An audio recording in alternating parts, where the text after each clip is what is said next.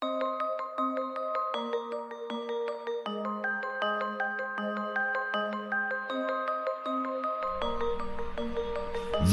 is NRL Boom Rookies.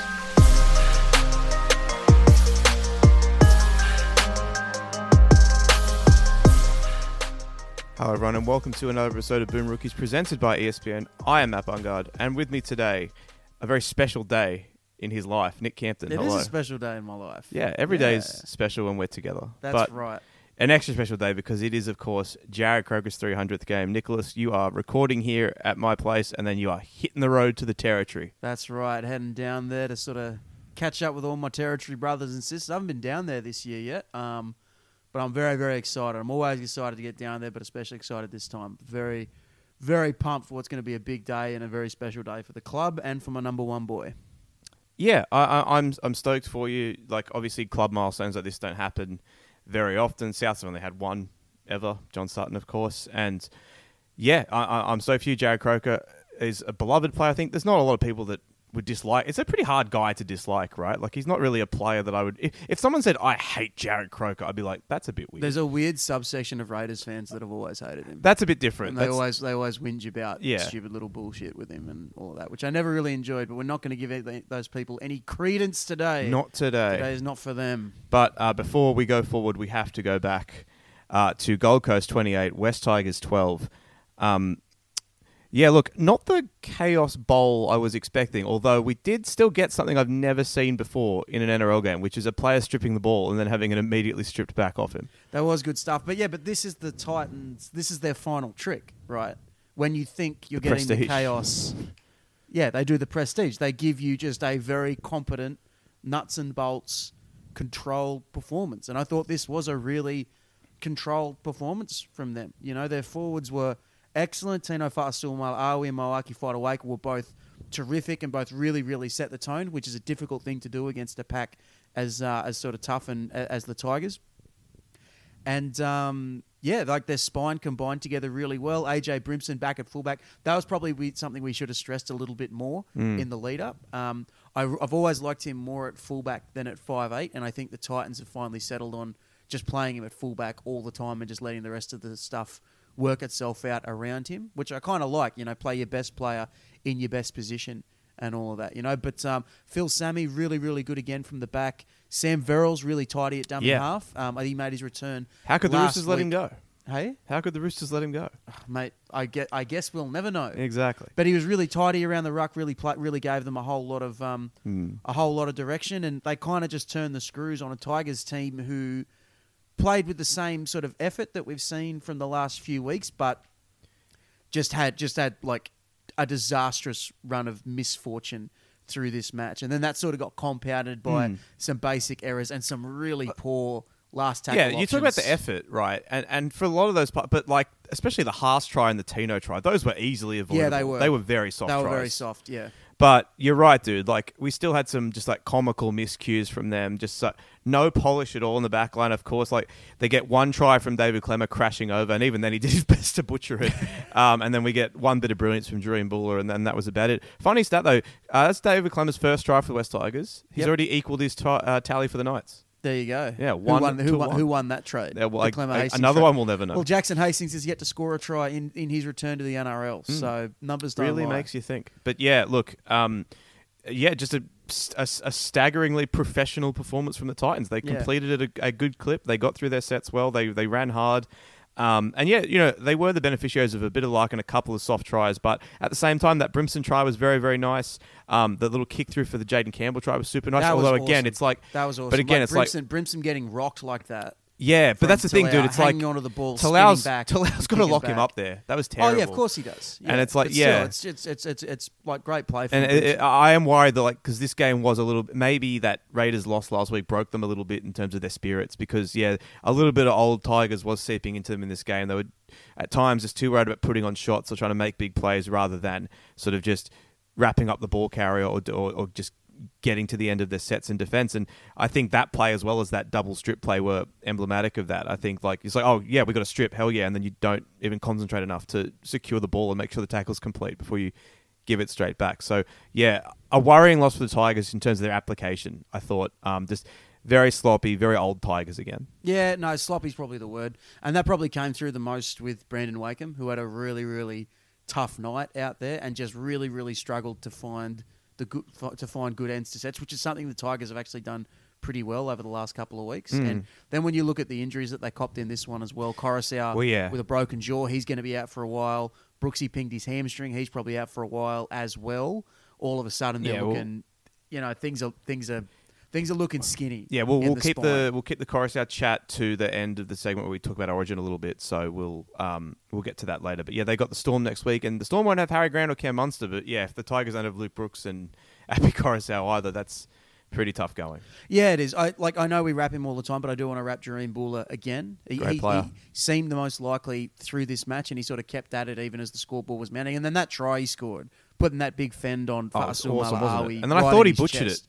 No, I thought he did quite well, to be honest with you, because Brimson had a well, maybe not butchered, but I thought Brimson got it and made the good tackle, and then he rolled over. Bula just sort of stayed composed and got it done. I'm a sucker for any story that's a guy, and I'm not going to tell because everyone knows this by now. But I'm just a sucker for any dude that like stopped playing rugby league or wasn't playing the sport he's now great at 3 years ago. I love shit like that. I fucking love it. Like, this guy's so talented. He just like fucked around and played basketball all the time. But I'll just be like a top 10 fullback in the NRL now because I feel like it. Yeah, but then the Titans, like we know the Titans have performances like this in them. Like I was quite reminded of they played Manly. It was a good while ago now, but it was down at Brookvale Oval, and it was kind of like this. They Round put 2 was it? No, it wasn't. It wasn't that early in the season. Yeah, it was around 4 or 5, I think. Yep, yeah, anyway. but they were just really tight, really composed. They found really nice attacking touches when they had to, and then they just sort of shut up shop defensively and just looked really controlled through the whole match. So that's kind of the frustrating thing with the Titans. It's clear that there's something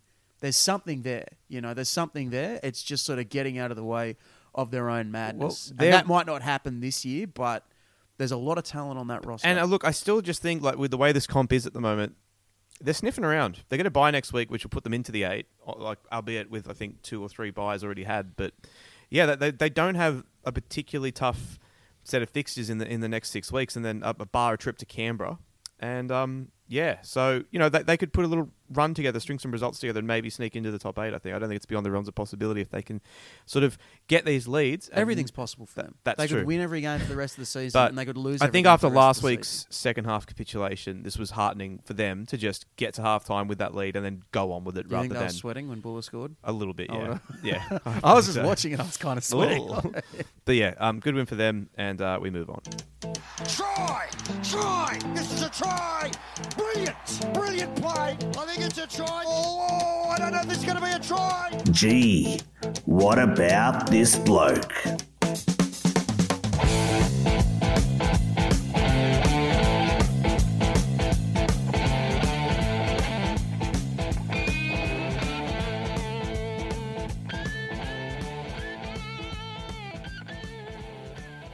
If you are a new listener this year, this is our new segment called What About This Bloke, where we take a trip down memory lane with a former great that you might have forgotten, usually from the late 90s, early 2000s. That's our sweet spot. Campo.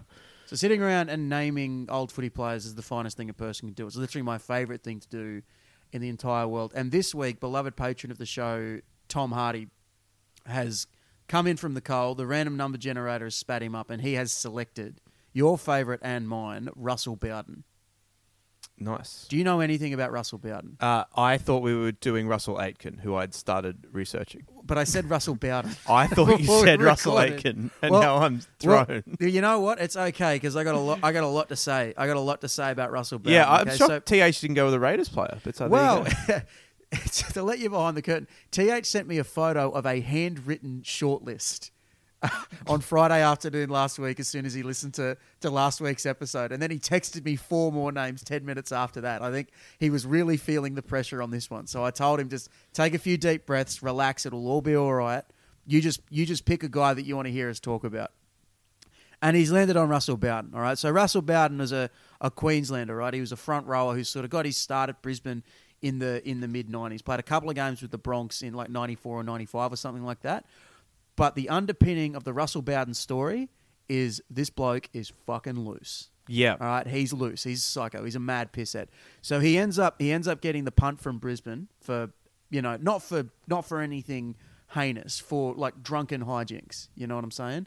Goes over to London with the London Broncos when they were just starting up, has a couple of years with them, and then comes down and he's a foundation player for the Storm. And at the Storm, he really blossoms. He's a really effective front rower for them, mainly off the bench, but like he was a guy who had a really good turn of pace for a front rower and a pretty good sidestep for a front rower as well. It's funny, you go back and you watch games from the late 90s and early 2000s, and sometimes you watch guys and you wonder if they could make it today, right? And some of them you're like, yeah, you could drop this bloke in a time machine and he'd be fine today, no worries. And then there's others that you're like, nah, this guy, he'd never make it. He doesn't have the athleticism. Russell Bowden is one of those blokes who you see him in those games and you think, if someone got a hold of him today, he would be a fantastic like first change front rower. You know what I mean? He's got leg speed, he hits hard, he moves really well. He's one of those first front rowers, I reckon, one of those first front rowers for whom footwork was really, really important. And now, if you don't have footwork, you're not in this league. If you're heavy on your feet, you're not getting a start at all. But anyway, Bowden plays in that premiership team in 1999, plays for Queensland a couple of times in 2000 and 2001, and then sort of after that goes back to England and back to France and all that sort of thing. What I would like to draw you guys' attention to is a Q&A that Russell Bowden did with NRL.com in 2020. Can I? Yeah. Well, why don't you read this choice excerpt? That's first? literally what I had pulled up on my screen. So here's the question. You played just 2 games for the Broncos, Russell. Yes, I was too busy having a good time. Once at the old Regatta Hotel, I stripped all my clothes off and ran across the road to these wet tiles and tried to slide naked across them. I missed, ended up on the road and got a terrible rash. The publican didn't like it too much and told Wayne. So Wayne decided I should go and play for the London Broncos. He was worried about my drinking and sent me to a country which had a pub on every corner. Hey, Russell, how did you get from there to Melbourne? Well, Terry Madison, who was with me at London, persuaded the Storm CEO, Chris Johns, to take a punt on me. But I was lucky they didn't cut me the week I arrived. It happened to be Melbourne Cup week, and somehow I got nude at the track. I never did any harm, but I did drink a little too much and lose my clothes a bit. Wow, Russell, that sounds great. What are your memories of the Storm's grand final win in 1999? I wanted it so bad that I swore off the grog for 3 months, and anyone who knows me knows what a massive sacrifice that was. And my mates didn't help. At the pub, they would dip their fingers in beer and smear it on my lips. I tried not to lick it. Not easy. The week itself just goes so easy, but it was great. And the game itself? The stats men used to love me because I never used to worry them much with what I did on the field. It was unlimited interchange, and Chris Anderson just wanted me to make an impact from the bench. I made one break as we charged home in the second half. I was pretty chuffed about that. I won a comp. I couldn't believe it. I still feel I've been kissed on the arse by a fairy. I love this guy. He's the best. But yeah, he's just... Can we get him on the show? Oh, mate, he might do it. He was probably at the regatta when we were at Magic Round. He probably was. He probably like just... Probably owns it. Well, he probably lives in the basement or something. He's probably the cellarman or something Barney Gumble like of the regatta. Oh, yeah. But yeah, like... Guys like this don't really exist anymore. Dudes who are just serious pissheads. They're still professional athletes. That regatta story is basically the Adam Elliott story from the Mad Monday, more or less. And like that was like news when it happened. Yeah, I know. But if you play that story, if you remix that story under 90s rules, yeah, exactly. That's what I'm saying, dude. It goes from let's all shake our heads and tut to hilarious footy hijinks. So either Adam Elliott would be a cult hero in the 90s, or Russell Bowden would be a useful forward in today's game, or both. Maybe both are true. I found, I don't think it's in this interview, but I found another interview that he was talking about an initiation ritual that him and another forward called Ben Rorty used to have at Melbourne. I remember Ben Rorty, yep. Where they would... A guy in his own right. Yeah, 100%. But where at the start of every season, they would set up after the first trial game and sink beers in the shower, like fully naked, of course, and they would make every rookie come in and have a beer with them in the shower. That's awesome. Well, like a commitment to shower beers that we can all get behind. Well, yeah, I mean, you know me, I have a shower beer holder in my bathroom. So yeah. So Russell Bowden lived a full rugby league life. You know what I'm saying? Just tooling it up in London, Brisbane, Melbourne, the south of France for a while. Fun. Just bro, having a fun. great time, mate. Yeah. Good on him. There was in that same Q&A, the reporter asks him about a rumor that he got banned from the Storm reunions, and he says, "I banned myself." Are you going to ban yourself from future Boom Rookies reunions? Oh man, if I can be the Russell Bowden of somebody's life, that's a life well lived. Yeah. Wonder how many things Russell Bowden knocked over at the pub. Probably a lot. Probably so many, quite a lot. Well, many a taxi shout. With that turn of pace, with that big sidestep. I can imagine with a full tray of beers, just sidestepping all the obstacles, getting without spilling a drop. I can see it. A rugby league gazelle. Too good. Too All good. right. Russell Bowden, we salute you. Come on the show. Who's in? Yeah, please do, to discuss. Or just live show at the regatta at Magic Round next year. Or, bro, just like come down for a few beers. Mate, I'd we love saw, to hang out with you. Well, we did go and see that band downstairs. Maybe we do a live show in the basement of the regatta. Oh, that'd be incredible. Don't give me any ideas. All right, who's up next week? Well, up next week, another beloved patron, Raider Dave. Oh, Raider Dave, yep. he's going to have so many. Oh, I was going to say, this is a big moment for him. And big The moment only for me man because- who is as enamoured with Raiders nuffies as you are. Well, being enamoured with Raiders Nuffies is actually a real pillar of mine and Raider Dave's friendship. So it'll be a big day. Big day for the show, big day for the Raiders community out there. Outstanding. And, so now let's go back to the present. It's Friday, Nick. Yes. We're starting tonight. Yep. How you feeling? I'm really excited. I'm really excited. I've had a few people sort of message me over the last couple of days like, "How you feeling? Are you nervous or whatever?" And I'm not. I'm just really, really excited. The build up to this game and all the stuff that they've done for Jarrod Croker, I think a few people have sort of said, "Oh, it's a bit excessive. It's a bit much." I really don't think it is. I think if a club doesn't celebrate their own guys, then who else will? You know, and playing 300 games for one club is a really big achievement. You know, and like. Canberra's been around a long time. They've only had one other guy that's done it. There are clubs like the Roosters and the Rabbitohs that have been around for over a century. The Rabbitohs only have one guy that's done it. The Roosters only have two. So it is a really big deal, and I don't think it's something. And because it's just a club celebrating one of their own, it's not something that I think can ever go too far. And this would be a big deal for me if it was any Raider at all. But Jarrod Croker's he's my number one boy. He's my favourite player of all time, and he's always going to be my favourite player of all time. And I've talked a little bit about why, because Jarrod Croker is one of the last Raiders players who came through when I was still a boy, and when my relationship to the team was a boy's relationship to his team. You know, they were my heroes. They weren't just a team I watched or guys I interviewed or anything like that.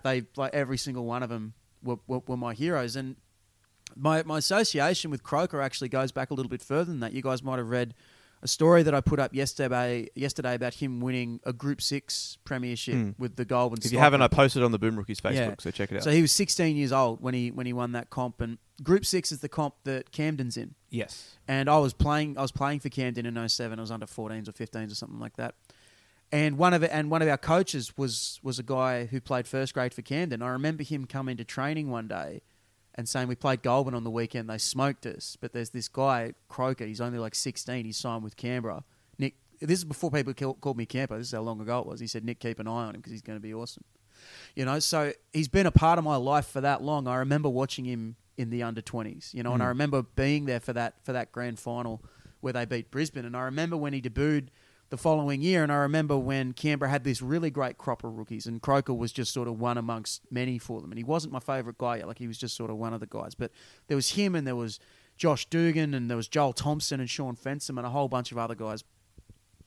And Croker was one of them, and I always liked him, but he didn't sort of really become my absolute favourite until a few years later, when all of those guys started to leave, you know, and Josh Dugan sort of engineered his own departure a little bit, and so did Blake Ferguson, and there was a lot of residual stuff for me with Todd Carney as well, and all these fellas that I'd put so much into, that I'd seen sort of rise through the ranks and had sort of identified as my guys, and all of them leaving, all of them sort of sabotaging their way out of the club.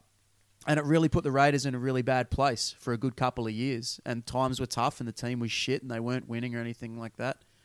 But through all those times, Jarrod Croker, he was always there.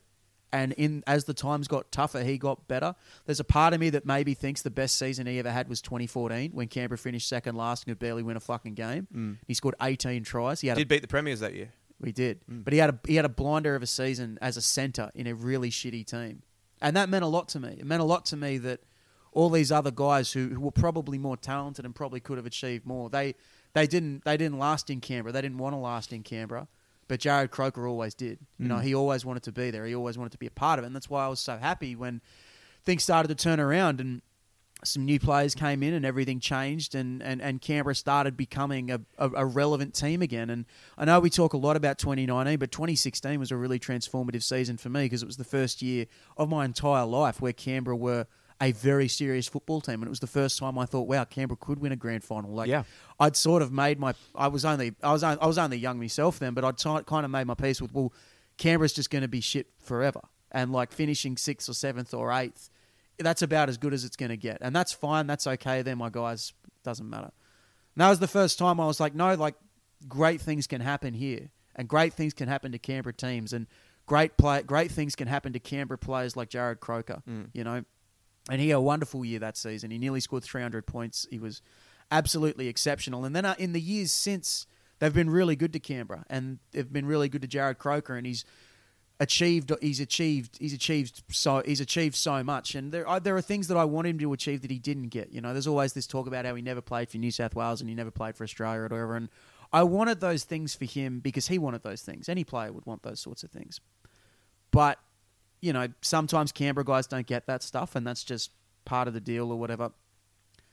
But the other part of the reason I wanted him to get those things is because I always thought he was a special player. And it's sort of dumb now to say that, oh, he's the most underrated player in the game or anything, because everyone kind of knows how good he was and how solid he still is and all that sort of thing. But I wanted him to get those things so everybody could, even if it was just for a night, if everybody could understand how special he was, if everybody could feel what I felt for him all the time, you know. But now that we're at this point and he's playing his 300th game and all that, it's almost kind of fitting that he didn't get that stuff. You know what I mean? Like some of those guys I mentioned before, like Dugan and Carney and Ferguson, they did get those things, right? And they did get everything the rugby league world had to offer. And Jarrod Croker didn't, right? He didn't get the world. But he didn't need the world. He had Canberra.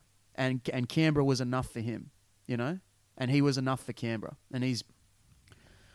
So just knowing that somebody sort of treasures this club the same way I do, you know, and that he's out there leading them out every single week. It really fills my heart every time I think about it, you know. And all these things I'm talking about, they would have been true of Jarrod Croker, who played his 300th game a couple of years ago, like he was meant to. But then you add in all the injuries and all that, and everything that's happened to him over the past probably 2 seasons or 3 seasons or so, and sort of getting through all of that, and then getting back to this point.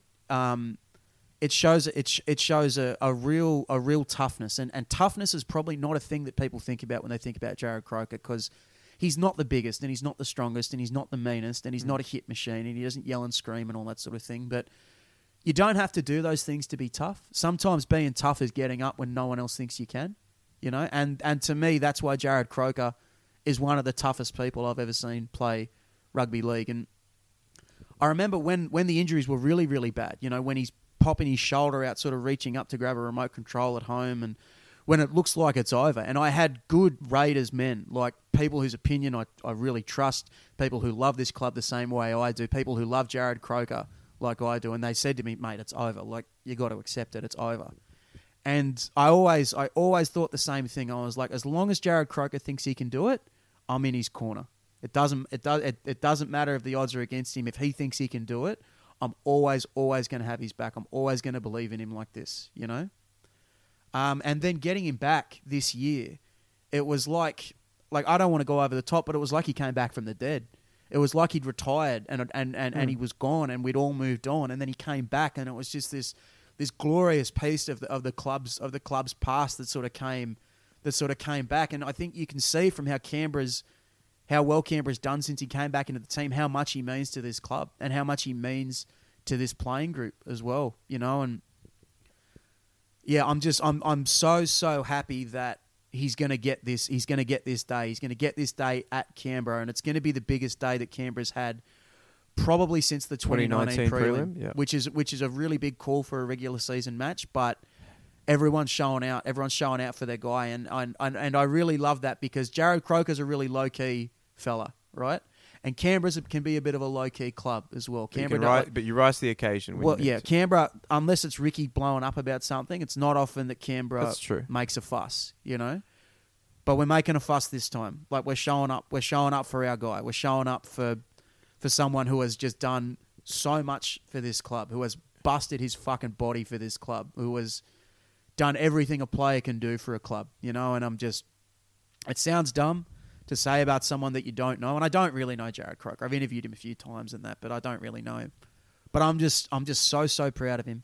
I'm so proud of him and how far he's come from that sort of skinny kid with the shitty blonde tips that he was back in 2009 to bring him back to what he is now, which is a wonderful leader, a wonderful ambassador for the club, a player that any club would be proud to be associated with, and a lot of the things that I thought he was going to get in his career, like the rep jerseys or the all-time games record or the all-time points record, he's probably not going to get those now.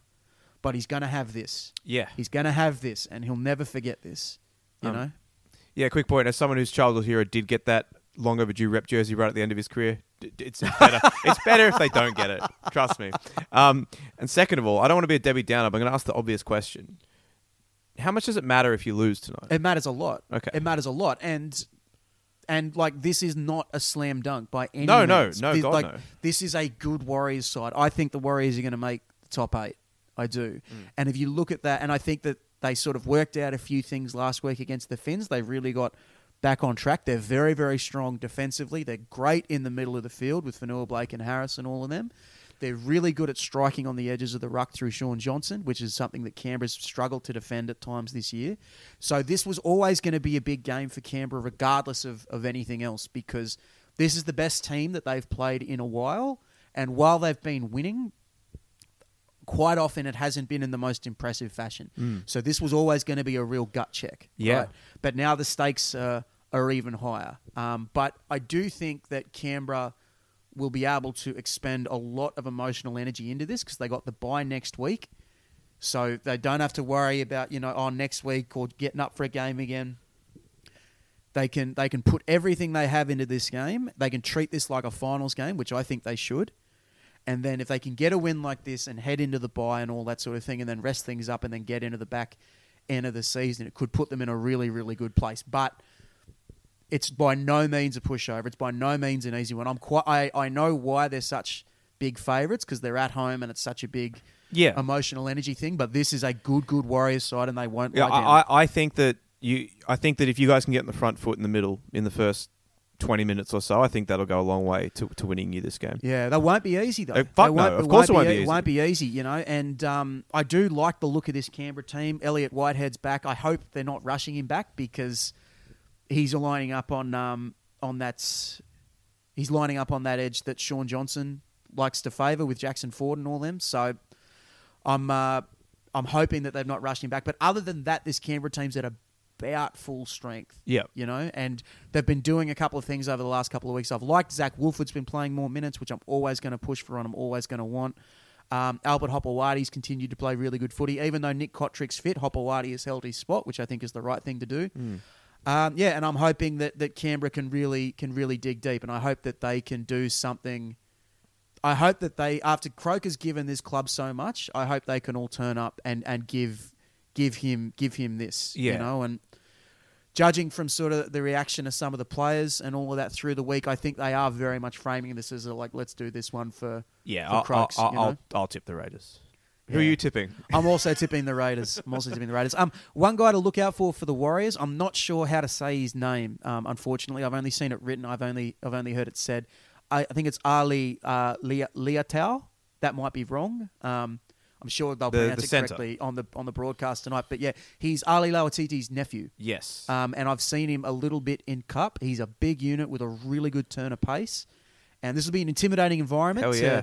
To make your debut, but I think he's someone that the Warriors are going to be. I think he's someone who's going to be around the Warriors for a very, very long time. All right.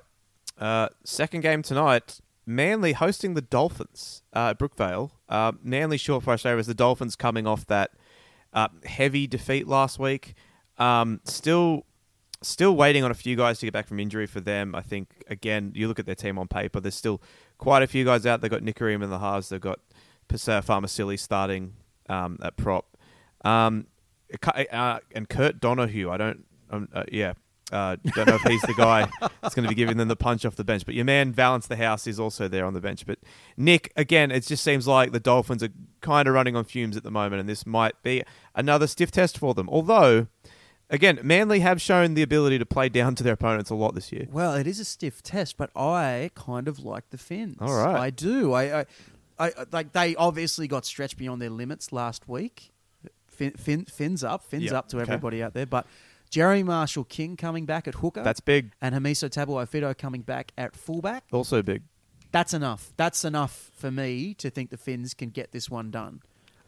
Because I think you're right. Manly have shown a sort of real inconsistency to their play this year. And while some of those names that have come into the Finns team aren't the biggest ones, like Poasa Fa'amasuli, he's someone who's played good footy when he has played this year. He's physical, he's aggressive, he's willing, and if he can lead from the front with Bromwich and Stone and sort of knock Manly around a little bit, because Manly have shown an ability to be good in the middle of the field this year, but also an inconsistency in that regard as well. They rely very, very heavily on Taniela Paseka, who's having a great season. And no Jake Still. It does matter. Like I think there's a chance that the Finns could pull off a classic Finns ambush in this one. Like, Sharks like blood in the water, not Dolphins, but sometimes you got to hand it to those Dolphins because they just want it more. That's right.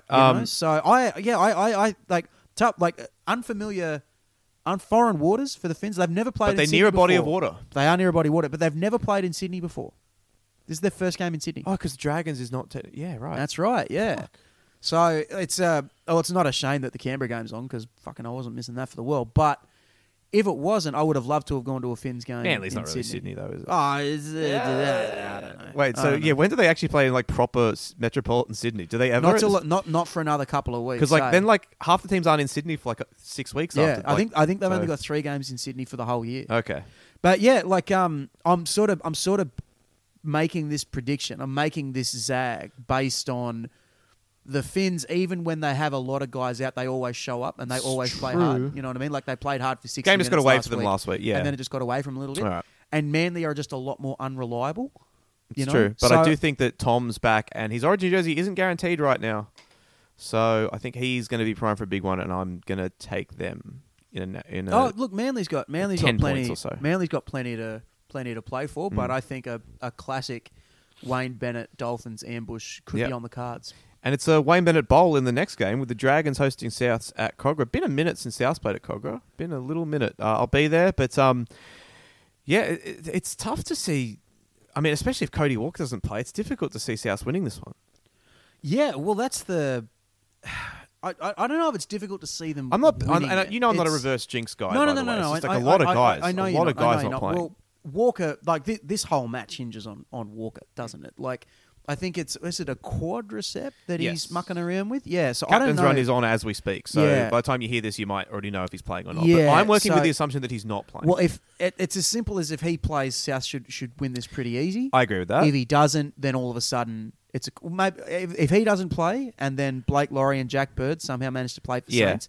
Then all of a sudden we got a contest on our hands. Yeah, so the odds have already moved a little bit. Souths were $1.40 on the week. They're $1.65 now, but still firm favourites, which I just can't get on board with. I know the Dragons nearly beat Penrith last week, and I know they lost Nathan Cleary in that game, but the Dragons played hard. They'll play hard in this one again. I know that their forward pack is depleted, but their forward pack is not as depleted as South's is, and they've got Ben Hunt. They've got they will have the best player on the field in this game. Like for them to win, they need a classic Ben Hunt does everything, scores a try, sets up 2, saves a couple, like discovers cold fusion. And you got to remember, it was about this time last year that the Dragons absolutely took the Bunnies to the woodshed down at Illawarra. Yeah. They blew them out. I think they scored 30 points in the first 20 minutes or something, and Andrew McCulloch streamed at the game and just took them to town. But yeah, just for me, it's just looking at this team. No Mitchell. Well, there is a Mitchell, but not.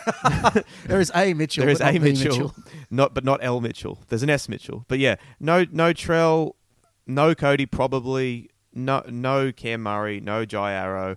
Cookie's playing, but still, getting Havili back, I think, is pretty big. But again, you'd imagine that given he's been out for the first 12 or 13 weeks of the season, that when he comes off the bench, he's not going to be playing gigantic minutes. But I do love him as that ball playing 13 either side of half time. That role he was doing so well for them last year. I love that. I think that's awesome. It'll be interesting who plays there for the majority of the time, because Liam Knight's only in the jersey 21, and Shaq Mitchell's not playing more than 25 minutes either. So what I'm key on.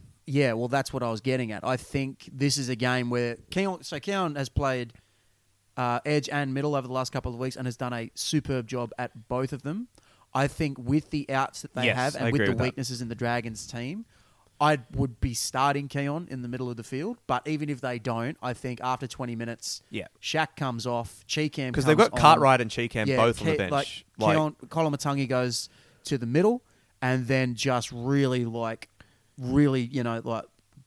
get this one down into the gutters. You know what I mean? Like, really turn this into a rough and tumble, middle of the field, up the centre third type game. Like, really put the clamps on them. You know what I'm saying? Like, real brutalism type shit. I think that's South's best path to victory, because even their forward pack is depleted. Junior Totola is still there, really good player. Armsele's still there. Armsele, quite underrated, has had a really good season. You know, and that to me is the place that they can attack Saints. I'd be pretty delighted if Tallis Duncan got the late call-up as well. I think his footwork against the Raiders the other week was very impressive. I like the look of him. I do too. I just wonder if stylistically he's a bit too similar to Havili as sort of like that smaller middle that gets by with footwork and leg speed and offloads.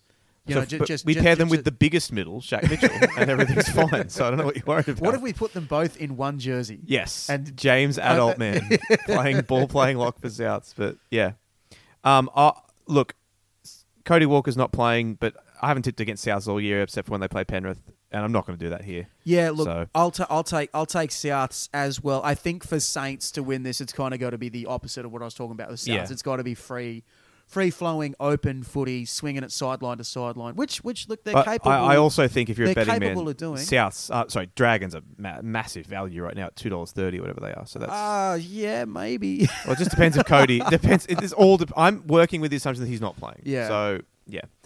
All right, let's move on. Brisbane hosting the Knights at Suncorp Stadium, a great chance for them, especially if Souths lose, they can go 2 wins clear of everybody else on the ladder if they win this game. So. Big opportunity for them to do that with that situation in that game we just discussed, and the fact that they are going to be red-hot favourites against Newcastle this week. Well, yeah, so I've talked a little bit in the last couple of weeks about how well Brisbane have done when they've been undermanned or in abject circumstances in the last couple of weeks. You know, they did really well to show up against the Warriors without their Origin stars. With some of their Origin stars backing up, they did very, very well to sort of take care of business against Cronulla. Those were 2 sort of tough grafting performances. This one, to me, strikes me as one where it's time to get back to the old Brisbane. It's time to run and gun. You know what I mean? Like, they've done all the hard work. It's time to let that ball zip from side to side and play some of that gorgeous attacking footy that they were sort of playing a little bit before Origin and all that, and play some of the footy that's kind of got them to the top of the ladder and into the premiership conversation, you know. And I think that's what we're going to see. I think that's what we're going to see. This is probably the first time that they've been able to assemble all their talent in a good month or so, because even before Origin, there was the week Reynolds missed out, there was the week Haas missed out, and Mem. Yep. So this is the first week where everybody's kind of been fully loaded. You know what I mean? And I think they're going to get a monster crowd up to Suncorp. They always seem to on Saturday games. They don't get as many of them as they probably should, but when they do get Saturday games, the punters crowd Caxton Street and flood out from the Lord Alfred Hotel and head down there and really get a big one into it, you know. And I'm expecting Brisbane to win this, and I'm expecting them to win it pretty well. Here's Taylor rolling the ball end on end. He's after it. He might have got it down. He thinks he did. Oh! Coltrane Cup. So I'm Coltrane him, baby. Let me stand next to your fire, Reece Walsh. Yeah, look, all I needed to see was that picture of Reece Walsh after the game in his pink undies. No, that's not a man you trifle with. That's not a man you mess with.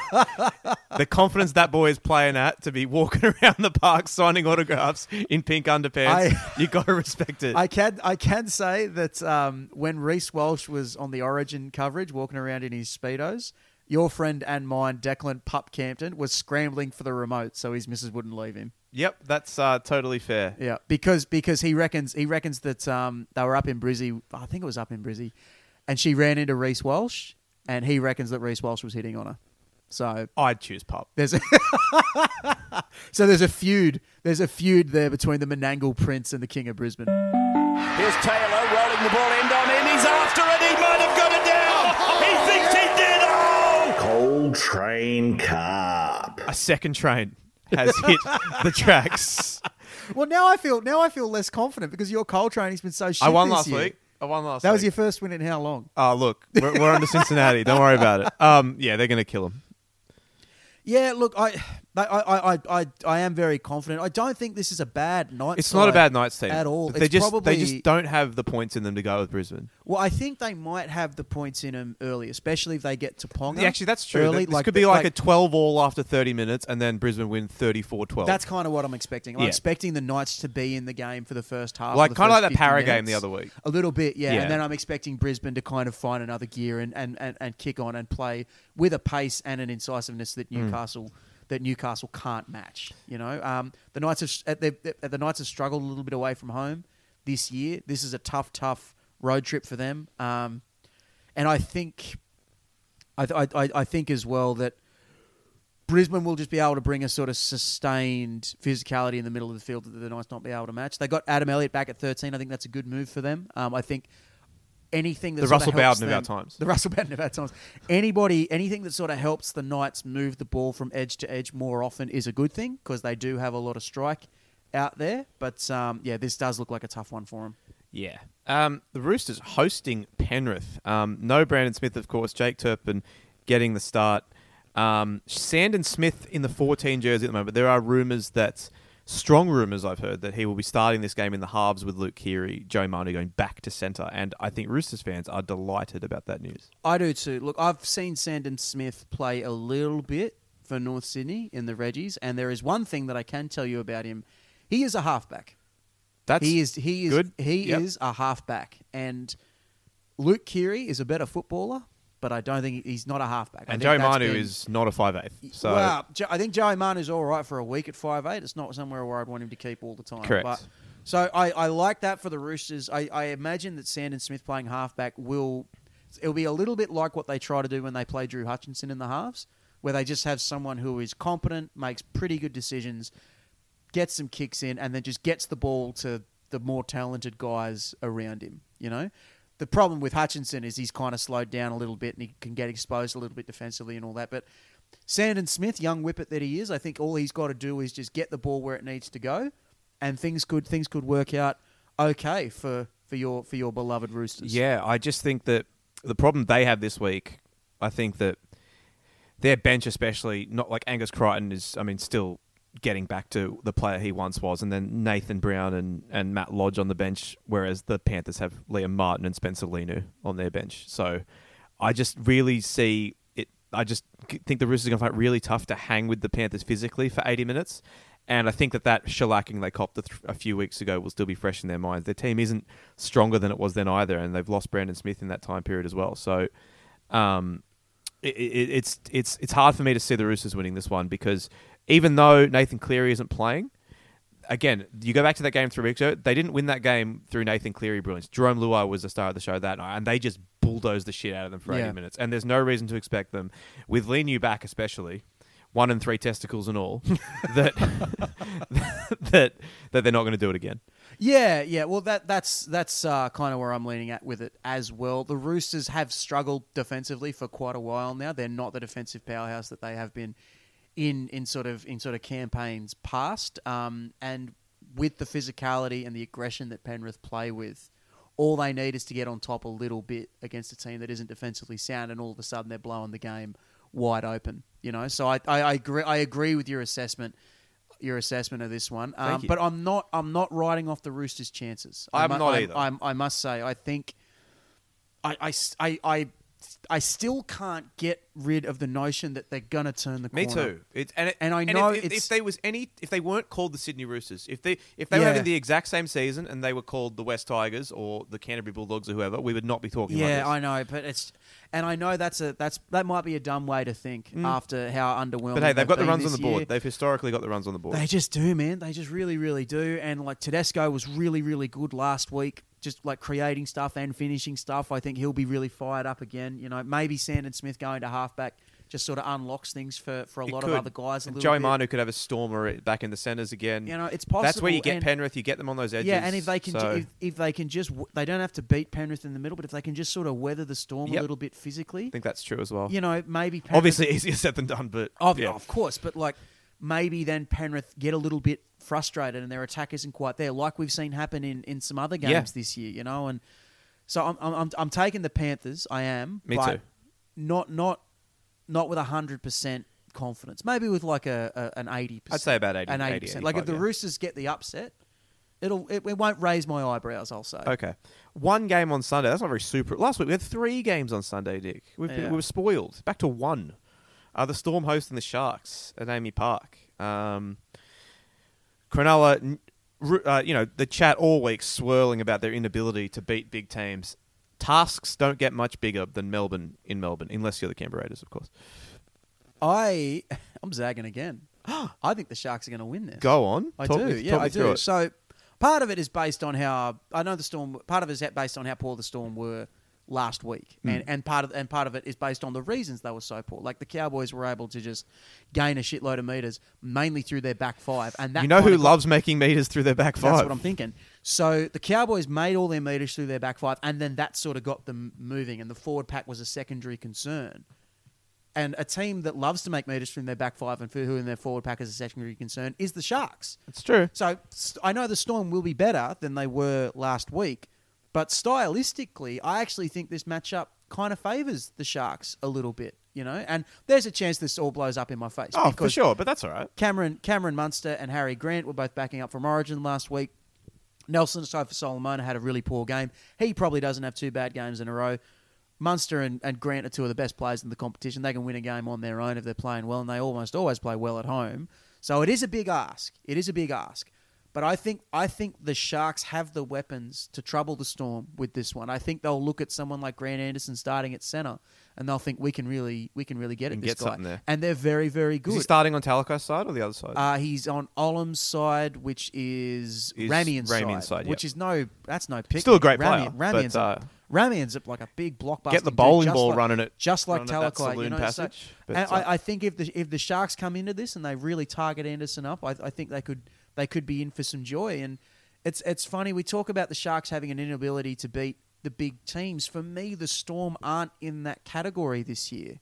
I think the 3 best teams in the comp are pretty clearly, in some order, the Rabbitohs, the Broncos, and the Panthers. And then I think there's a gap. And then I think I said this earlier. I said this, I think either last week or earlier this week. I don't remember.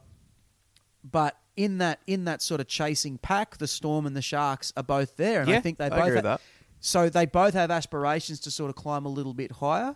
And this is a game that could give an indication that one of them might be up to it. It's true. And the Sharks have got a bit of an easier run coming up. I don't have it in front of me, but I was looking at it the other day. They've got some games that they should be able to. Bulldogs, Dragons, Tigers, Warriors, Manly. Yeah, so they should be able. They should be able to handle most of those, if not all of them. It'll be a while until they get a serious test again, And after the way things went down against Brisbane, I think they will have hurt their pride a little bit. I think they'll really, really have a point to prove. I hope so. If it can't happen, it's kind of getting to the point now where if it can't happen for them,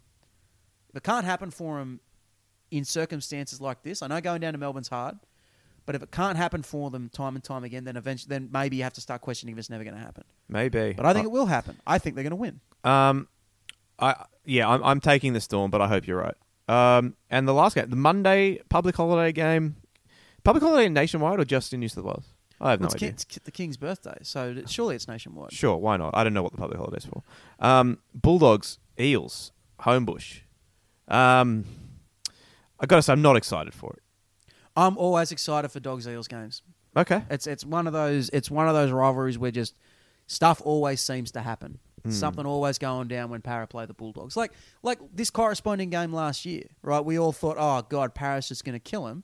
And then the Bulldogs ended up tearing them to pieces. And Jake Avarillo scored that incredible intercept try. That's true, actually. That's a good point. It ended up being a great... many a Coltrane season. Yeah, it ended up being a great day of watching the footy. So I'm hoping that we get a big crowd up there, and I'm hoping that we get a real... I'm probably not. If it was at Allianz, I'd go. But Core, no thanks. Mate, it's more that It's more that the Origin teams get announced that night, so I'm going to be scrambling around doing stuff for that. But if not for that, I definitely would have thought about going. And I think Canterbury's in with a shot. Yeah, well, no Dylan Brown. Well, no Dylan Brown. Dejan Arce is someone that I mentioned on the Parramatta preview show back in the preseason. I really, really like him as a player. I'm surprised it took them this long to get him into first grade, because to me, he was a much more natural 14 than Jake Arthur ever was. And that's not a shot at Jake Arthur. It's just that Dejan Arce can play centre, 5'8", halfback, fullback, edge back row, and lock if he had to. You know, he's a big unit with a pretty good turn of pace, a nice step on him, a really, really big boot. Dylan Brown is, of course, one of the best 5'8s in the competition. But I do think Dejan Arce is gonna surprise some people. My confidence in him is why I'm still taking Para with a fair bit of confidence. Regan Campbell-Gillard, back for them as well. Big back. Tough out for my guy, Wiremu Greig. He's out for the rest of the season, which really, really sucks because it's a shame. They get Campbell-Gillard back and then they lose Greg, and I thought those three guys could really complement each other well for the rest of the season. It's just tough as well because it's clear that Greig was still doing some work on his body and all of that, and I think he's someone who needs to play a full season in first grade to kind of get himself where his rig needs to be. And it felt like he was getting there. He was playing more minutes and doing really well. So that's a blow for them. But I think the Bulldogs will be able to take it to Para for a period of time at the very least. I don't mind this Harrison Edwards that they got starting at lock. He's decent. Still wouldn't mind more minutes for Kurt Morin. I think he's someone who could very much be Reed Marnie still being in the team is great for them. It is. And I think Reed Marnie is someone who will come into this one looking to do a lot better than that first game against Para, where it was pretty clear that he was in his own head a little bit. Yeah, the occasion got to him a little bit, you know. The big Wahash is back at fullback. Love that. For Canterbury, I love that for them. So wing. Oh, sorry. I was going to say, have I missed something? No, sorry, dude. Unleash him. Oh, unleash him. Get him out there. So while Para have got, I think they've got more points in them than Canterbury do, and they've probably got a little bit more craft about them. I do think there's things in that team that the Canterbury can really go after. I don't know what Para's looking for with Andrew Davey. Yeah. Sort of joining the club and going straight back into the back row. He's someone who, when he has started games this year, has been targeted pretty heavily, and I think the Bulldogs will probably go like right after him. But I'm taking Para, but I'll in a tight one, in a close one, a King's birthday gift to us all. I'm going to zag. I'm going to take Dogs. Oh yeah, nice. Why not? Yeah, have a zag. Talk me through it. You talked me into it just there. I like their back. I forgot that Reed Marnie wasn't missing the game with concussion, and Jacob Kiraz back, and they get Campbell-Gillard back, yes, but no Grigg. So it's almost, I'm not gonna say it's a like for like. That's a bit disrespectful to Campbell-Gillard, but Grigg's been really good, so they don't really gain too much in terms of their punch. Pangai's been playing the best footy of his Bulldogs career by a mile the last couple of weeks. They can match it with them, and Reed Marnie can't play worse than he did in that first Eels-Bulldogs game this year. So I'm hoping he has a big one for his sake and for the Dogs' sake. I'll tip him. Go Birdo. Yeah. I didn't want to break your Croker monologue earlier, but Eyes on the Stats brought to you by Specsavers.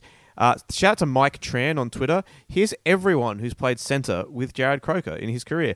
I love this list. If I give you a signal, I want you to tell the punters a little bit about this player because they might not know who they are. Well, I have actually ranked each of these players. Okay, so from worst to best. Okay, so all right. Do you want me to read them out? How about you read out the list? Okay, so we're starting with worst. All right. Yeah. So James 24 centres. James 24 Stewart. Centres. So James Stewart was Raider Dave's schoolyard chum. Yeah. So he went to school with our good mate Raider Dave. Apparently James Stewart was not much of a player in the schoolyard or anything like that, but he got a run for Canberra, I think in early 2010. Played about 4 or 5 games, only one at centre. Couldn't tell you a thing about him other than that he existed. So yep, nice. Danny Galea. Danny Galea, probably better known for his work as a back rower with the Tigers and the Panthers, but had, I think, 18 months with the Raiders, and I think he had 1 game in the centres. So good on you, Danny. Sammy Saluma, again, better known for his work as a winger, only got a couple of games in the centres. He's got that sick try against Souths in 2013 or 14 down in Canberra. Yeah, right? so like a sort of big yardage winger who went on to play a lot of good footy in the Queensland Cup. Only got a brief time in first grade. I always thought he was okay. This guy sounds like a Rugby League 2 regenerated player, but Bill Tupou. So Bill Tupou was a winger at the Warriors, played it in grand final, came to the Raiders, another one who was mainly a winger who played like 2 games in the centres. There was a game against Souths in 2014 that the Raiders ended up winning, where Bill Tupou had one of those ones where it was a nice backline shift, caught the ball about 10 metres out from the line, was jogging in to score, reached out to put it down and just dropped it. Nice. One of those guys. Love your work, that guy. Bob. I remember that. Yeah, fuck yeah. Then went to England, made the Super League dream team. I like that when you formatted this, you gave Saluma and Tupou both 22. Couldn't split them. couldn't split them. What? I fucked up something with numbers? That doesn't sound like me. Number 20, Curtis Scott. Yeah. Probably yeah. Yeah. I don't know. I don't want to get in trouble talking Number about 19, Curtis Scott. Jared Kennedy. Jared Kennedy, so a back rower by trade, right? And he only played in the centres a few times when Canberra were at some very, very low ebbs in that 2014 season. But I will always have a soft spot for him because he was in that 2008 Holden Cup side, scored the winning try and golden points. So That's fair. His first grade career never amounted to a whole lot, but still a true Raider. 18, Matt Allwood. Wasn't he a forward? No. He was a centre, so he's another one. I'm thinking of Mitchell Allgood. You're thinking of Mitchell Allgood, Yeah. But yeah, Matt Allwood, he was one of those blokes that Ricky drags up sometimes where like you've never heard of him through the preseason, but then he ends up starting round one. And look, Matt Allwood, probably not the best player, but did have one really good game for the Raiders when they beat the Storm at home in 2014 when Paul Vaughan scored that excellent last-minute try that you might remember, stepped 7 or 8 blokes. Yeah. I remember. Matt Allwood was good in that game, and on the back of that, he got a bump up the list. Nice. Number 17, Jeremy Hawkins. Yeah, Jayhawk was one of those. He played very well in the juniors, played very good in the under-20s, and I thought he was going to have more of a first-grade future than he did, but it just kind of didn't end up happening for him. But I always wanted him to succeed. And I think at this point, everyone will know who these players are. So number 16, Edric Lee. Edric Lee only played about 4 or 5 games in the centres, was not very good at it. No shit. Number 15, Brenko Lee. Fuck yeah, love you, Brenko. Fun Brenko Lee stat, right? So he scored 12 tries for the Raiders. Yep. He left the Raiders 6 years ago. In the 6 years since, he has only scored 13 tries. I love that. What does that tell you? Come home, Brenko. Number 14, Adam Mogg. Bit low, but fair enough. Why is he so low? He's low because he only played centre with Croker in his second stint with the club. So when he came back from France and he was washed up. All right. So number 13, Sisawanga. Another one, mainly a winger, only had a few games in the centres, but had a pretty good year for the Raiders in 2015. Number 12, Michael Oldfield. Another winger who played a little bit in the centres. Good. Number 11, Sean Berrigan. Yeah, man. Raiders legend. Sean Berrigan was one. He only played, I think, the 1 year with the Raiders. So random that he played for them. So excited when Sean he Berrigan signed. rules. He did his best work for the club at dummy half. He'd sort of slowed down a little bit by that point, but he had a few games in the centres as well, and I was rating him probably higher than I should have, just out of respect. Of course. Love Sean Berrigan. Number 10, Jordan Rapana. Another winger that plays in the centres a bit. I love Jordan Rapana. Number 9, Justin Carney. Justin Carney was the first. He was a beefy boy. He was the first under-20s player who I thought was going to be like an absolute I remember the star. hype on him was something else. He was sick. And he probably could have been. He just had some really bad ankle injuries that kind of slowed him down a little bit. Went on to a great career in England, and he's still playing. He's playing with the Albury Thunder in Group 9, I think it is. Sure. Him and Etu Waiseli are both playing. It's great stuff. Number 8, Nick Kotrick. Can still rise high on this list, but I'm really, really worried about him. Number 7, Yoel Thompson. Was better in the centres than people remember. Was more known as a back rower. Yeah. But had, I think, 2 years, 2009 and 2010. He was one of those guys that the Dragons signed just to try and break the hoodoo when they started signing all the Raiders players so they could beat Thompson them. memorably burned Jared Hayne in a game at Parramatta in 2009 or 10, I think it was. Yep. Number 6, Blake Ferguson. Blake Ferguson, when he finished at the Raiders, he finished as a centre, and he looked like he could have been the best centre in the world. And then he had his year off and then came to the Roosters. And all of a sudden couldn't play in the centres to save himself. Couldn't defend there, couldn't stop a nosebleed if he was playing in the centres. And after that, he became a yardage winger. But I always liked him more at the Raiders as a strike centre. All right, and then we've got the top 5. There's not a lot that needs to be said about these guys. Seb Chris, number 5. With a bullet too. Great player. Really grown on me. Number 4, Jack Whiten. He was a tough one to rank because he just hasn't played that much. Yeah, he's going to be in. He's going to be a tough one to rank in my centre rankings for South next year. Him and Isaiah Tass. Yeah, what are you going to do? tough. Number 3, Matt Timoko. Yeah. Really impressive career Love him. so far. Just awesome. Number 2, Yoel Monahan. Real throwback. I'd forgotten Jared Croker had played a lot of footy with Joel Monahan. But for a while, Joel Monahan was Great the best player. outside back at the Raiders. He was played really some great good. footy, yeah. Famously not remembered for anything else. And number 1, Joseph Leilua. I loved so much about Joseph Leilua and Jared Croker playing together in the same team. But the thing I loved the most is they were both incredibly damaging centres in their pomp. and they could not be more different as blokes. Diametrically opposed. It was awesome. But that's good stuff. That's good stuff. What a fun trip down memory lane for me, like 4 other Raiders nuffies and nobody else. I enjoyed it. Specsavers, wear some glasses. Wear some glasses tonight to watch Jared Kroger's 300th game. There Woo! you go. Simi Radradra trying the chip and chase. Oh no, it's Simi Radradra. Radradra's away. Simi Radradra. Oh, this will be interesting. Oh yes, it will. Yes. Semi Radradra. Oh, he's absolutely buried it. Radradra. All right, we've got some news before we get out of here. Of course, we're going to start with Api Coruscant's broken jaw. Obviously, bad for the Tigers. I do get annoyed that the first thing that gets said on these broadcasts now is, oh, terrible for the Blues. It's like, what about the Tigers? But for the purposes of this show, terrible for the Blues. Oh, look, it's a blow, and it's a real shame for Coruscant, who had done very well to sort of earn that Blues hooking jersey. But Cook coming in is as good a replacement as you could ask for. Like, Cook might be a better player. Like, if they'd gone with Cook for game one and not Coruscant, I don't think too many eyebrows would have been raised. So it is a real shame for Coruscant, but Cook is as fine a replacement as you could ever ask for. We're not going to pick whole new teams, but we do want to talk about the changes that we want made for game 2. Okay. So, I mean, number 9, Damien Cook. Number 7, Adam Reynolds. I actually number want Reece 6, Robson in there. Number 6, Cody Walker. Number 3, Latrell Mitchell. Okay, so... Number 4, Campbell Graham. Number 2? Alex Johnson. Well, earlier this week, I would have been 100% with you and say, let's South Sydney this bitch right up. Let's right? do it. But all of a sudden, Latrell Mitchell's not playing this week. Cody Walker's in a little bit of doubt, and you yourself said in the lead up to game 1, you don't want to pick blokes who are underdone. That is true. I would argue the difference there is Cody Walker might miss 1 game as a precaution, whereas the 2 guys we were talking about there had just missed 2 months. Like, one of them had missed 2 months of the season. Well, Latrell Mitchell has not played in some time now. That is true. 3 weeks, 3 weeks, 4 weeks. Yeah. So, if Latrell is fit, I would pick him because I think I think he's earned that. I think, like Addo-Carr, like Trbojevic, I think he's earned the right to. If he says he's fit, if he says he's right, then I'm putting him in. I would put Campbell Graham in at right centre as well. I would need Cody Walker to play this weekend to pick him.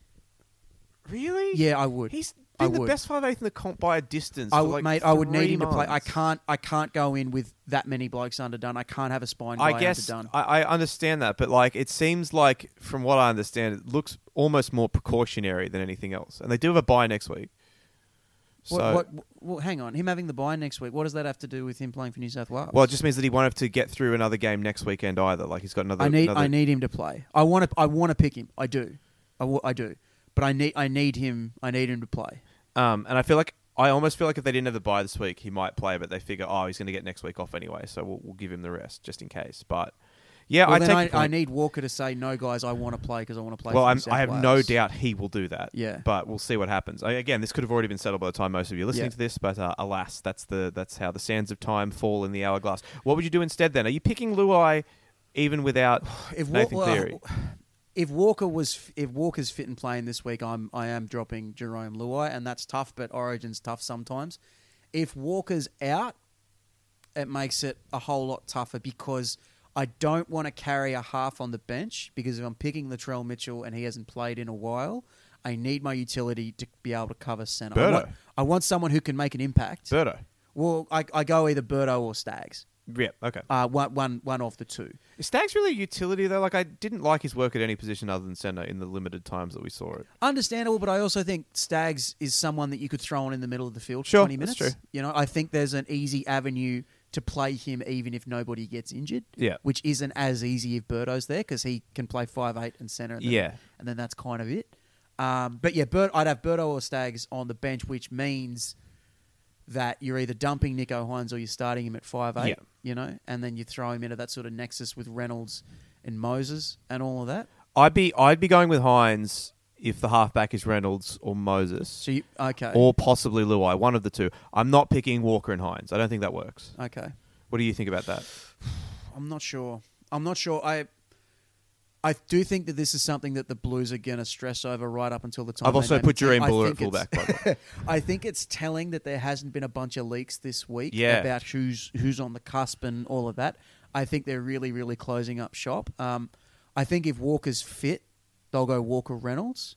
But if Walker's out, I can see them changing the halves completely and going like Hines Luai or something. NRL Physios tweeted that he's out, by the way. Walker's out? Yep. Damn. Okay. Shit. Yeah, that's tough, man. That's tough. That's okay. So you're not picking him? Well, they still might. And I could understand if they do. If it was just me personally. Yeah, I do think like it is a little bit different than the guys. The Trell thing, I take your point, but I do think the Walker thing is a little bit different because, again, like he has played at an extremely high level for the first 14 rounds of this competition. Yeah. And it's literally 1 week. And honestly, if they really needed him to, he probably could have played. So, like, to me, it's not the same thing as the Adokara Trbojevic situations. Okay. But I totally get your point of view. Well, if they roll out on Monday night with Walker Reynolds or Walker's in the team, you're all in. Well, I'm not gonna be. Well, I was thinking about this as well, dude. Like, if they Southsify this, I have to care about Origin.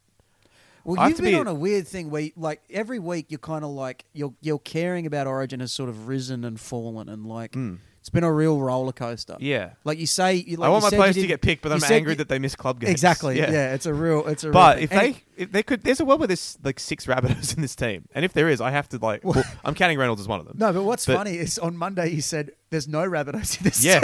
Well, that was before Api Coruscant broke his jaw. Yeah, no, but Cam Murray's the other big question mark, right? Well, again, like. But he's earned the right as well, I think. He has. Cam Murray's amazing, but is he so amazing that it's worth the risk when you can pick a different forward who's 80% as good? Probably not. That's what I'm saying, you know. And say you pick Latrell and he goes down in the first 5 minutes, and you can throw your bench utility out there. Murray, I think, is in a position that's going to be a lot more physically demanding in the middle of the field. I agree with so that. I'm a lot more concerned about that one. And I think Lee New comes back into the team. Well, probably for Pangai. Let's just run through it really quick. I want him to start Haas. I want him to start Paulo. I agree with that. Cook's there with him. Yep. Back row, I'd be starting Martin. Sorry, I'd be starting Martin and Frizzell. I'm going Martin and Young. I'm giving Young another chance. Oh, are you? Yeah, how magnanimous of dude, you. I am because I think part of the big failing for the Blues in Origin 1 was hooking Young early and not bringing him back on. And then hooking Pangai when he made a mistake as well. You want to empower these guys to play the footy that got him there. So then Isaiah goes to lock. And then assuming you've got the 14th not a forward. No, well, the 14th is Berto, Staggs, or Staggs or Burton, either or. Sorry, tough shot for Nico Hines getting dropped. He didn't do. Well, he missed that tackle on Munster, but that's not his fault. He's not. No. And then Lee New, but they just if they don't have him in the halves, I don't know if there's a place. Lee New has one of those. Lee New has one of those bench spots wrapped up. I think, for sure. Yep, I think Lee New's got one spot. I might go Frizz on the bench then as my swing player, my edge middle guy. And then the last spot on the bench. Actually, no, I'm buggering Frizz off. I'm picking Keon in that spot. Nice. Keon's my edge middle guy. All right. And then I need one more middle. You're not going Cam? It's tough, man. Because Cam would be perfect for that. But yeah, you know what? I will go Cam. So against my better judgment, I will go Cam. So that's 6 Rabbitohs. Yeah. Fucking hell. Yeah. But I think the Bulldogs are going to be licking their lips for that game. Mate, before I think Origin there's 3. a chance that Pangai holds his spot. You know, there is. He played really well the last couple. Well, of weeks. I know they put a big premium on guys that then go back and play well for their team after Origin. And he didn't. And I thought he didn't sort of put his head down and no, shrink. he didn't. He rose to the occasion. So I think there's a chance that if Murray's out, he holds that spot, or even Keon might not get picked and Pangai holds that spot. You know. Yep, I agree with that. No charge for Tino Fasumoale after that raised elbow incident. Don't have a problem with it. But I am surprised. I am also surprised. I thought because the Reed Marnie one a couple of weeks ago was a bit similar, I thought that might have got him done. But them's the breaks. What other news? You got any other news? We've got to go through our Queensland team too, because they've had a lot of stuff. Well, Tino will be as playing. well. Well, whole back line is the same. Yes, 100%. Yeah. Don't mess with something that's worked really well. No Jai Arrow. No Jai Arrow. No Tom Gilbert. Yeah, big outs. Big outs. And back row is not a problem for them. I think Nanai comes straight back in. I do too. Back row is not a problem for them. It's just that like a lot of the dudes haven't played in a while. They could bring in Kaufusi. Yeah. He hasn't played in nearly a month. Fafita's not playing this weekend. Gilbert's out. Nanai's only a week back from suspension, although I did think he was pretty good He was really against good. the Storm. But let's run through that forward pack real quick. I think on the night, they'll run out the same way they did in Game 1 with Cotter, Tino, Carrigan in the middle. Yep. I think they'll pick Fafita. I do too. And I think they'll start Nanai I in the do other too. spot. And Yeah. then, of course, Grant on the bench with Collins. Kaufusi maybe. Possibly. And one more. Well, is it time? Is it time for Horsburgh? Yeah, Is could it be. time for the Red Horse? I mean, he was. I mean, defensively, whatever, but like with the ball in hand, he was amazing against Souths a couple of weeks ago. I thought he really made a difference. Well, I'm not having on there as an edge. Right, but he can play there if you- he can play there if you need him Him to. playing on the edge is a break glass in case of Okay. emergency thing. And Young v Horsburgh on the edge for all the marbles. I don't love Kaufusi coming off the bench. I don't want to go back to Kurt Capewell. I think his time in that jersey might be done. I want to throw two names at you. All right. Two bolters. All right. I know he got hooked the other week, but Helam Lukey. Yep. I don't mind the idea of him coming off the bench, playing a little bit in the middle of the field, on the edge if he has to, but primarily in the middle, and just like running hard and throwing them knees and them elbows around. I don't mind the sound of that. And then another one is Connolly Lemuelu from the Dolphins. Okay. He's had a really, really good season. A real hidden gem for them. Was a centre winger at the Cowboys, but has found a real home in the back row. Hard-running bloke on the edge. I think he's the kind of guy who could come on an edge and make an impact, which if you're bringing someone on to play on the edge, I think that's what you want. And then if somebody goes down, you can chuck him out in the centres if need be as well. You know, so I know those two are a little bit out there as selections, but they're two guys who, if I was Billy Slater, they would 100% be on my radar for that edge second row spot on the bench. Yep. They're not bad shouts at all. I think that they might. I agree that I don't think it's Kaufusi's best role, but I think he's in the team in some capacity. So maybe they bench Fafita or something. I don't know. We'll see. It's hard to know. There's just a lot of moving parts on that one. It's weird that Billy played with Kaufusi, right? So that's yeah. Yeah. Oh, look, no. If Kaufusi had been playing, he'd be in my team. Oh, for sure. yeah, It's just yeah. because he's been suspended for what feels loves like getting 1,000 suspended. years. Just you know? loves it. Who doesn't? Wayne Bennett thinks they should pick Adam Reynolds. So that's enough for me. What if it's mind games? Well, Kevin Walters also thinks they should pick. What if that's mind games? Why would the Broncos coach have a vested interest in the Broncos halfback getting picked for Origin, Nick? Come on. Come on. You're so cynical. Because he's a Queenslander son. That whole getting Origin it's shit, mate against this mate. is that. Oh. This is that right No, now. it can't be because you're getting it. So it can't be by definition. Me thinking I'm getting it is proof I don't get it. Of course. And Yeah. me not getting it is just me not getting it. Yeah, that's right. Okay, good. I understand how it works. Any more news around? Nah, fuck them. All right, before we get out of here, mate, we've gone massively overs already. Before we get out of here, quick shout out to people in the top 2 tiers on our Patreon. If you'd like to support us, go to patreon.com/NRL Boom Rookies.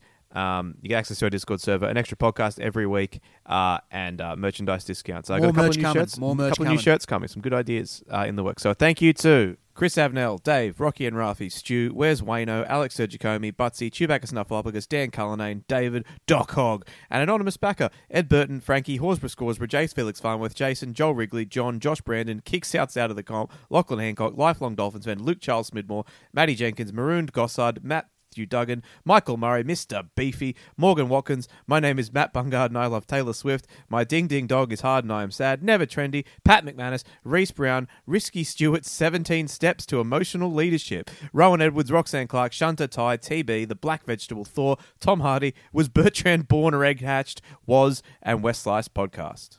I was born. Well, there you go. The combat vehicle has an answer to his question. He's always kept me on my toes, the combat vehicle. It's a line from Deadwood. I'm pretty sure. I need to watch Deadwood then. Deadwood's a great All show, but yeah, there you go. Proof definitively that Is it meant as a- Bertrand was But he what's was the born. what's not the hatched. implication? I don't understand. I don't understand Are you anything. a man or are you some kind of creature? I'm a man. A bleed. All right.